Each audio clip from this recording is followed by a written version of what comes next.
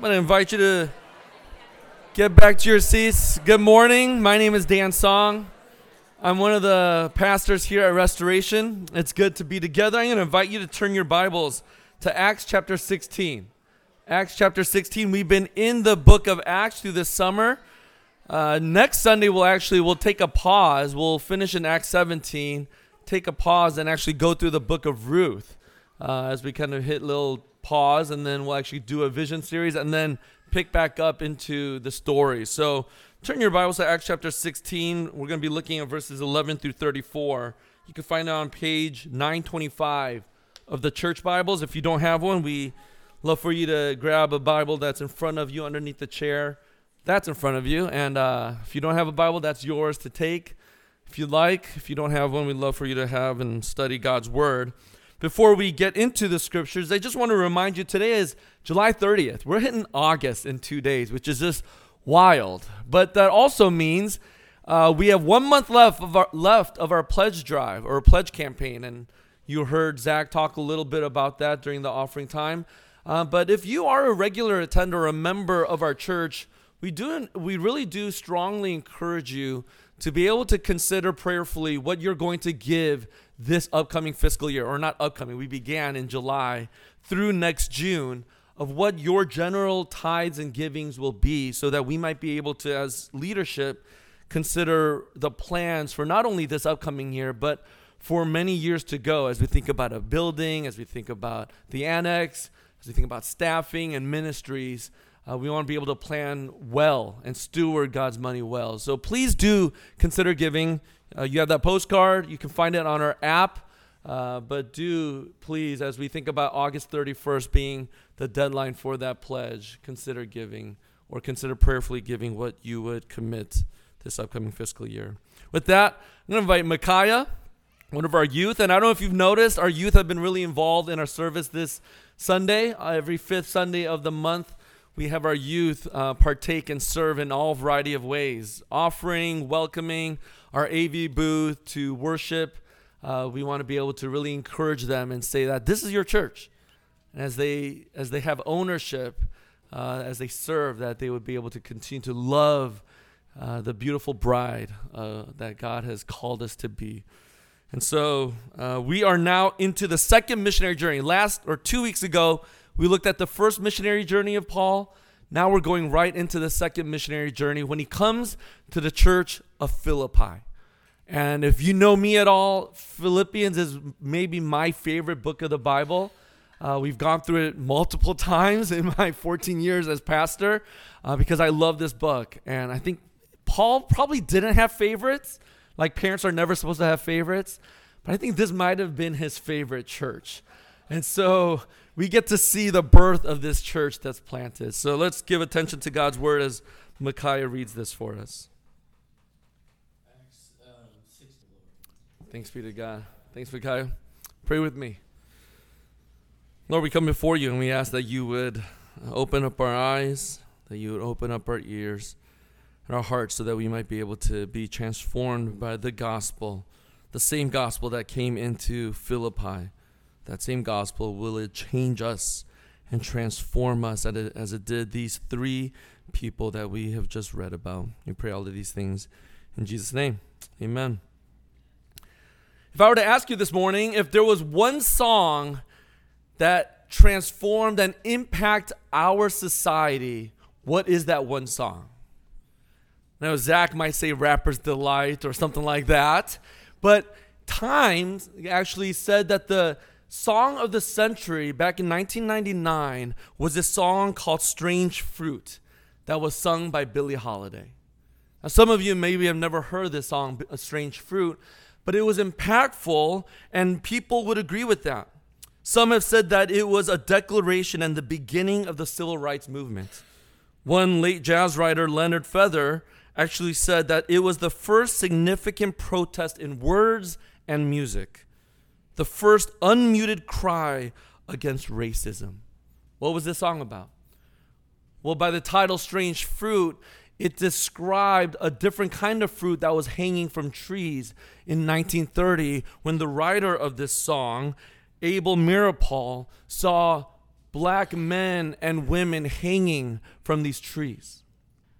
And as Abel penned this poem, it was Billie Holiday that took this song and began to sing it in her nightclub in the 1930s. And many would argue that this began the movement of the Civil War long before even Rosa Parks refused to get off of that bus. As we think about songs like this, as we consider the impact of Strange Fruit on our history and culture, the question I have for us is, what kind of impact does the gospel, the song, the tune of the gospel have upon our world history? And here in this story that we just read, we see a great impact of the gospel move into a new place. This is actually the first time the gospel enters Europe. Think about that. Let that hit you for a moment. That for the first time ever, the gospel enters this area of Macedonia. And the gospel is heard, and it changes lives, and a church is formed for the first time. And because of that, throughout history and centuries, it then comes to the U.S. And from the U.S., it goes out to Asia, to South America, to other places. And we have the gospel absolutely transform our world and our world history. And as we look at this story this morning briefly, as we think about family worship this morning, I know our kids sitting there, I want us to be able to think about, how does this impact us? Back 2 years ago, we began to really commit to church planting. If we were to plant a church in 2, 3, 4, 5 years, what kind of church do we want? How does the gospel actually impact a church plant? But actually, even before we think about that, how does that impact us? How does it impact us as members, as the family of Restoration Community Church? How does this actually play out in our lives? Every single day, in the mundane routines that we live, as we see each other in community groups, as we see each other outside of church and in church, how does the gospel impact us and the world that's looking upon us? 3 brief things that I want us to look at. First is the inclusivity of the gospel. The inclusivity of the gospel. We see 3 people that Luke accounts for as the gospel enters into Philippi and into Europe for the first time ever. First, we see this woman named Lydia. She's a seller of purple goods, and she's a wealthy businesswoman. If I were to think about our own city, it would be maybe someone like, Katie from Katie's Pizzeria, Katie Collier, right? Someone who is wealthy and established and has influence in our city of St. Louis. This was this woman. And she was described as being a religious person, a worshiper of God. And we'll actually look at that a little later. But she was someone who's religious. And so she made her way down and she listened to Paul preaching. And from Paul preaching, she believes. And her entire household, not only her, comes to believe and is saved. Not only Lydia, but there's this slave girl that we read about, right? And this slave girl is just walking around the city and following Paul and Silas as they're preaching the gospel and as they're meeting in the synagogues and as they're praying. This demon-possessed slave girl just keeps following them and just tormenting them and becoming a real menace, actually, to Paul and Silas. And so much so that we hear, what does Luke say? Paul is greatly annoyed. I've never been greatly annoyed by any of you. But Paul is greatly annoyed. And it's not the kind of annoyance that we actually think about. Scholars actually look into this, and what they're saying is that what he's actually annoyed by isn't her provoking, isn't her just disturbing them. He's greatly annoyed because she has suffered for so long. She's been possessed by demons. But not only that, she's been trafficked. She's a fortune teller, and because she's a fortune teller, people have basically taken over her life. and they basically profit off of her. And so she's not only demon-possessed, but she's trafficked. And because of this great annoyance, right? Because of the long suffering that she has experienced as he looks upon her, Paul shares the gospel with her, and she is saved, and she is freed. But the third person we see is this jailer. Now, because Paul and Silas have basically stripped the men who have owned her and profited off of her, and no longer demon-possessed and as a fortune teller and now is a believer and follower of Jesus, they're angry, right? Because they've lost money. They've lost their income. And so what do? They get Paul and Silas, they drag them into court, and they begin to beat them with rods. And after they're done beating him, they basically put him into prison, him and Silas. And it's here they encounter this jailer. And in the midst of Paul and Silas, who have been greatly beaten, as they're imprisoned, unable to share the gospel in the city, what do we hear or what do we read about them? They are singing hymns, and they're praying to God. This is what they do in the midst of their suffering and hardship. Now the jailer, as he watches over all those that are imprisoned in there, a great earthquake comes upon and strikes the region of Macedonia, including Philippi. So strong of an earthquake that the doors fling open. Their shackles are loosened. And for whatever reason, this jailer maybe has been impacted or hit by rocks or whatever in that prison. And he goes unconscious. But when he wakes up, he sees the doors flung open. And he grabs his own sword and is about to kill himself. Why? Because if any prisoner escapes, that jailer who oversees the prisoners receives their punishment. And instead of wanting to be in prison for the rest of his life or murdered at the hands of the Roman government, what does he do?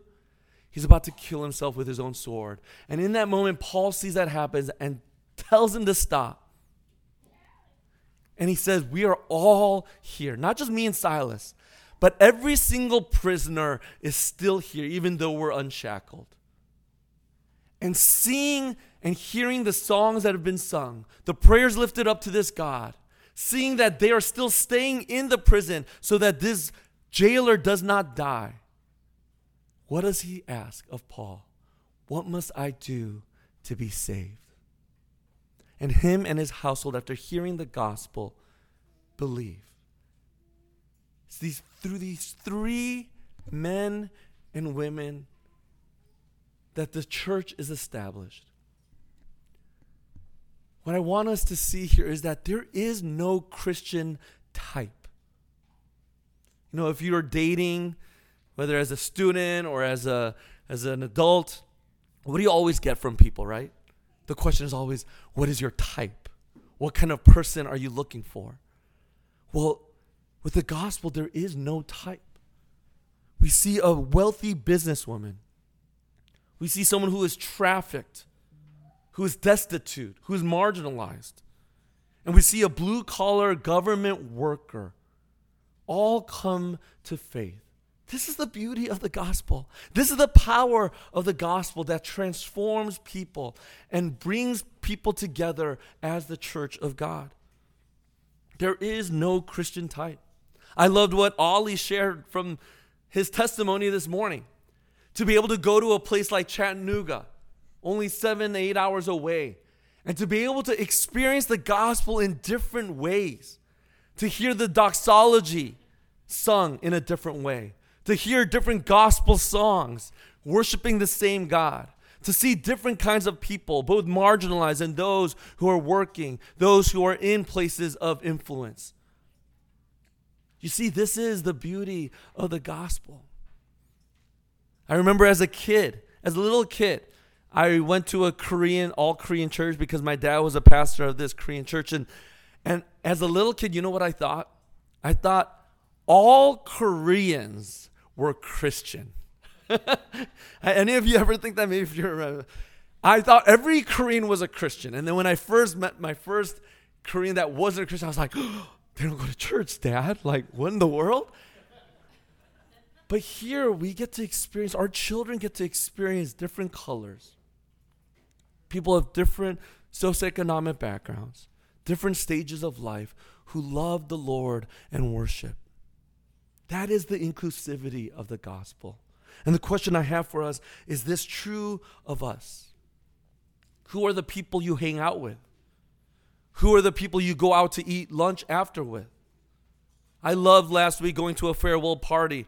And at her farewell party, as I was driving home, I told my wife, I'm like, that was the most random group of people I've ever been with.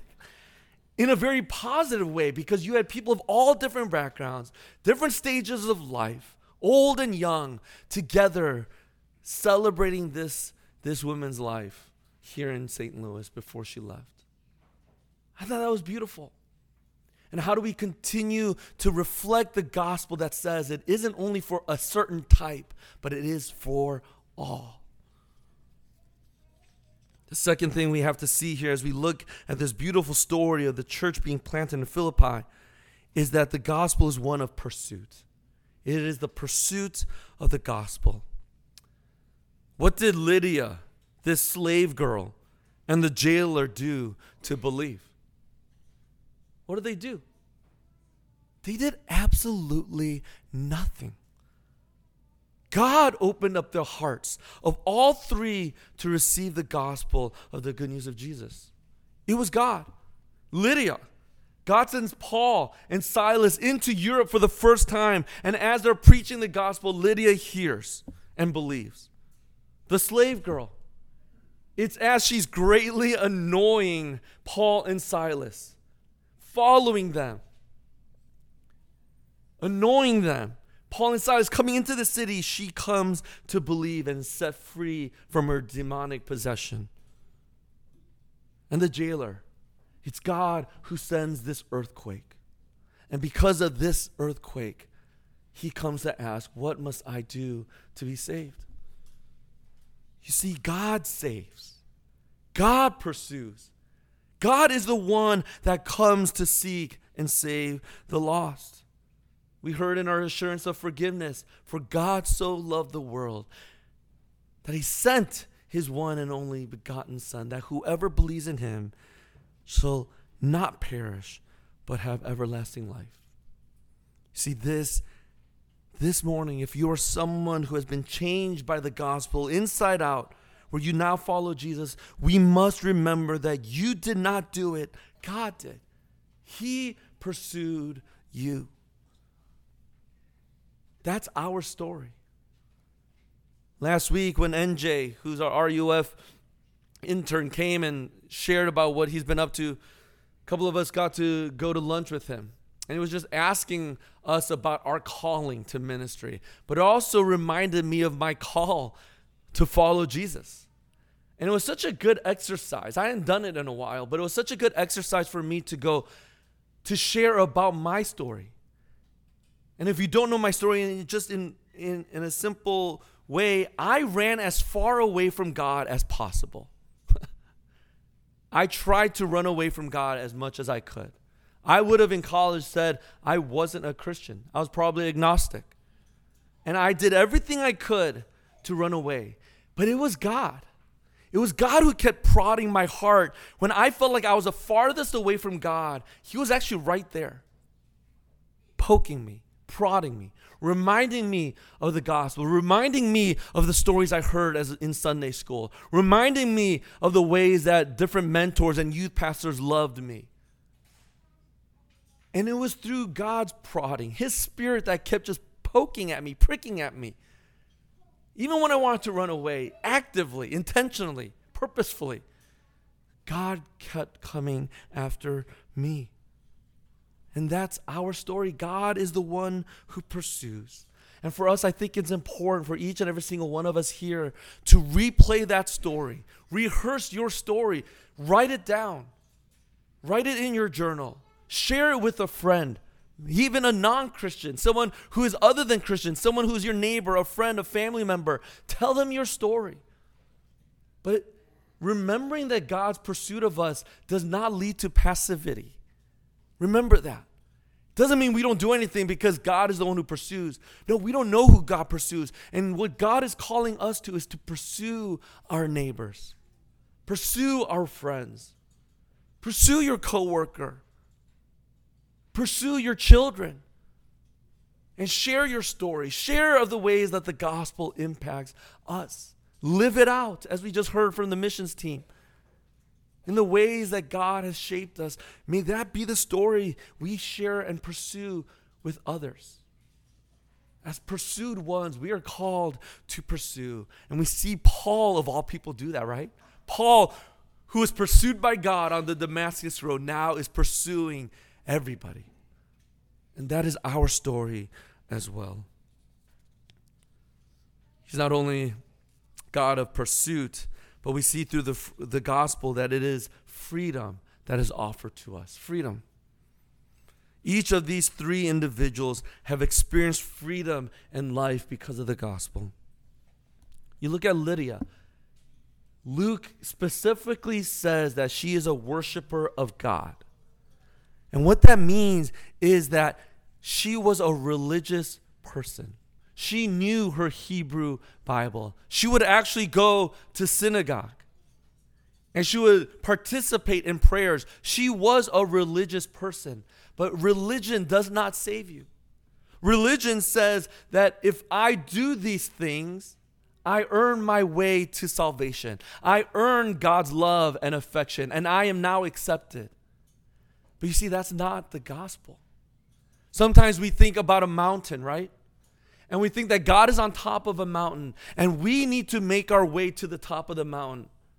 As long as it takes, as hard as we try, with all the good that we do, good grades, good child who loves their parents well and obeys them, who gets a good job, who goes to church, who reads their Bible, who prays, all of this. But the reality is we will never make it to the top of the mountain. And the Lord, our God, knows this. And what does he do? He doesn't ask us to make our way up to the mountain. He comes down the mountain. And he meets us where we're at. That is the gospel. And here, this woman, this wealthy businesswoman who was a religious person, gets it as she hears the gospel and is set free from all the religion, all the laws, all the rules, and now says, it's nothing that I've done. God has pursued me. And it frees her from the law of bondage and frees her to love God because of what God has done for her. See, that's what the gospel is. It says, I don't do anything. God first loved me when? When I was a sinner. When I was enemies with God. Yet he still came and died for me. And because of that, now because of what the gospel has done to me, I want to love the Lord. I want to live for him. I want to pursue others. Yikes. I'm excited. I want to do these things because of what God has done for me. You see, she's freed. She's freed from thinking that it's just going to church and reading the Bible and doing good things. Or she's freed from that. But we see with the slave girl as well, she is trapped.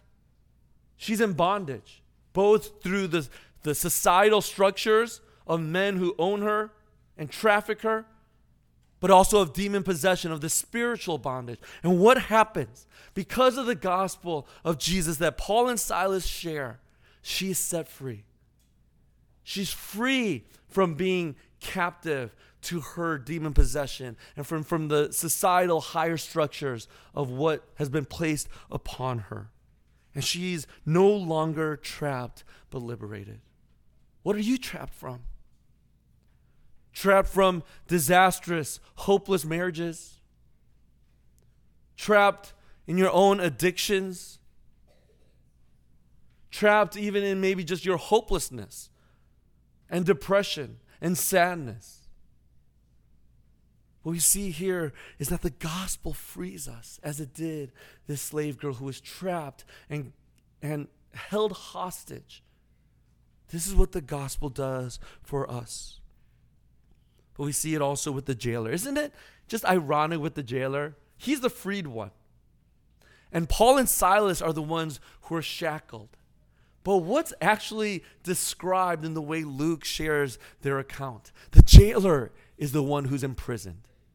And it's Paul and Silas who are freed and experiencing freedom even though they're in prison and held in shackles. They're singing songs of joy. They're singing hymns with joy and gladness. They're praying to the Lord. And even when they're set free, they just stay there because they are free in Christ. And this jailer sees the freedom the gospel brings, right? Paul doesn't have to say a word. He lives out the gospel. He sings songs in the midst of suffering. He prays to the Lord with gladness and joy in the midst of real hardship. And the jailer sees this.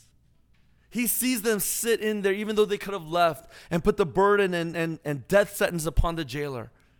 And because of the beauty of the gospel that is lived out in the midst of suffering and hardship by Paul and Silas, he goes, how can I be saved? And in the moment where he's about to kill himself, the gospel frees him to a life of eternal joy and gladness. Do you remember a couple of years ago on America's Got Talent? There was that woman named Nightbird. She went by. And as she went on to that stage, she was going on to that stage with a 2% chance of living because cancer had basically just taken over her entire body. And what does she sing? She sings an original song that she penned. And the chorus of the song is, it's okay, it's okay, it's okay. It's okay because she finds her security in Christ. She is set free even though cancer has ravaged her body. She finds freedom because of the gospel she believes in.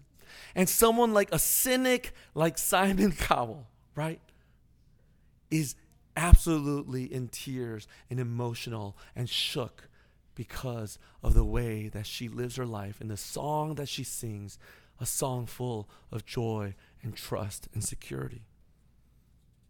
In the midst of adversity, we can have joy, and that's the freedom that the gospel offers you and me. A few years ago, I read a book called Gentlemen in Moscow, and someone told me yesterday that they're making it into a mini-series. It's a beautiful book by Amor Towles.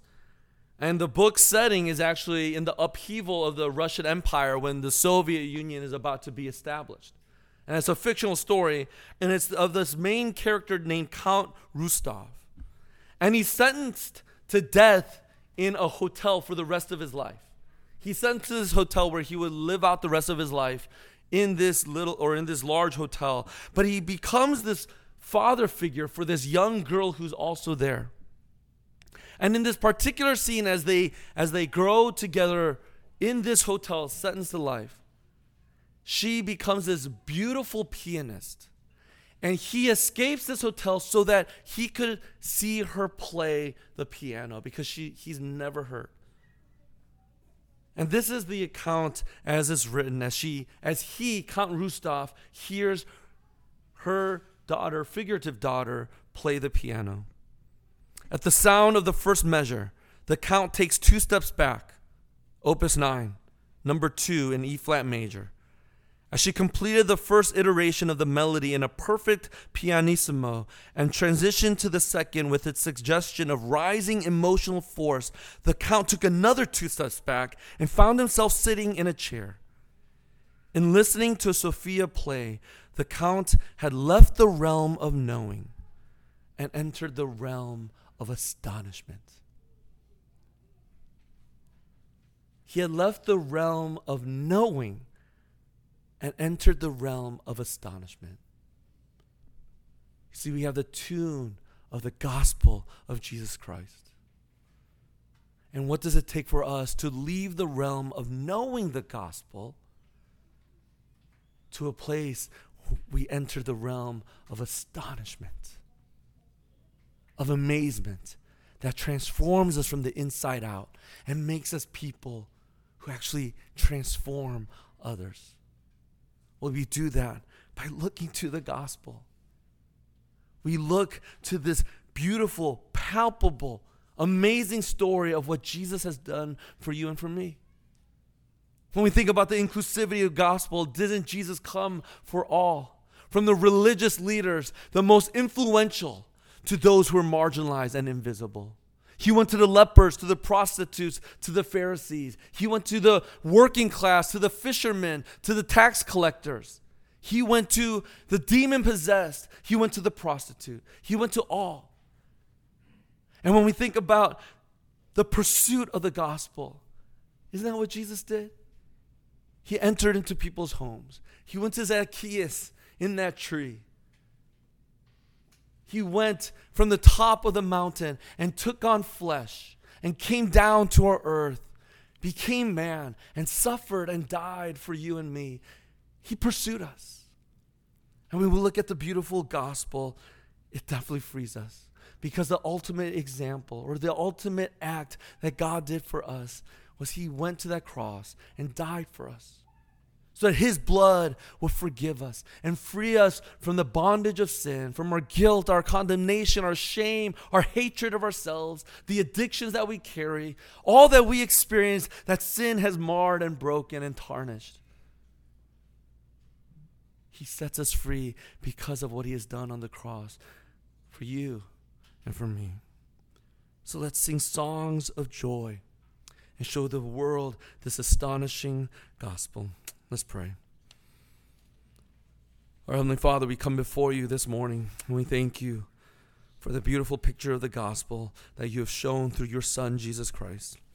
So as we come to the table, Lord, may you remind us of that. But more than just remind us of that, Lord, I pray that you would nourish us through these ordinary means of bread and of wine, so that we might be able to be strengthened from the inside out and be able to live out this gospel and leave the realm of knowing to the realm of astonishment. Only you can do that. So help us now as we come to the table, as you feed us. In Jesus' name we pray. Amen.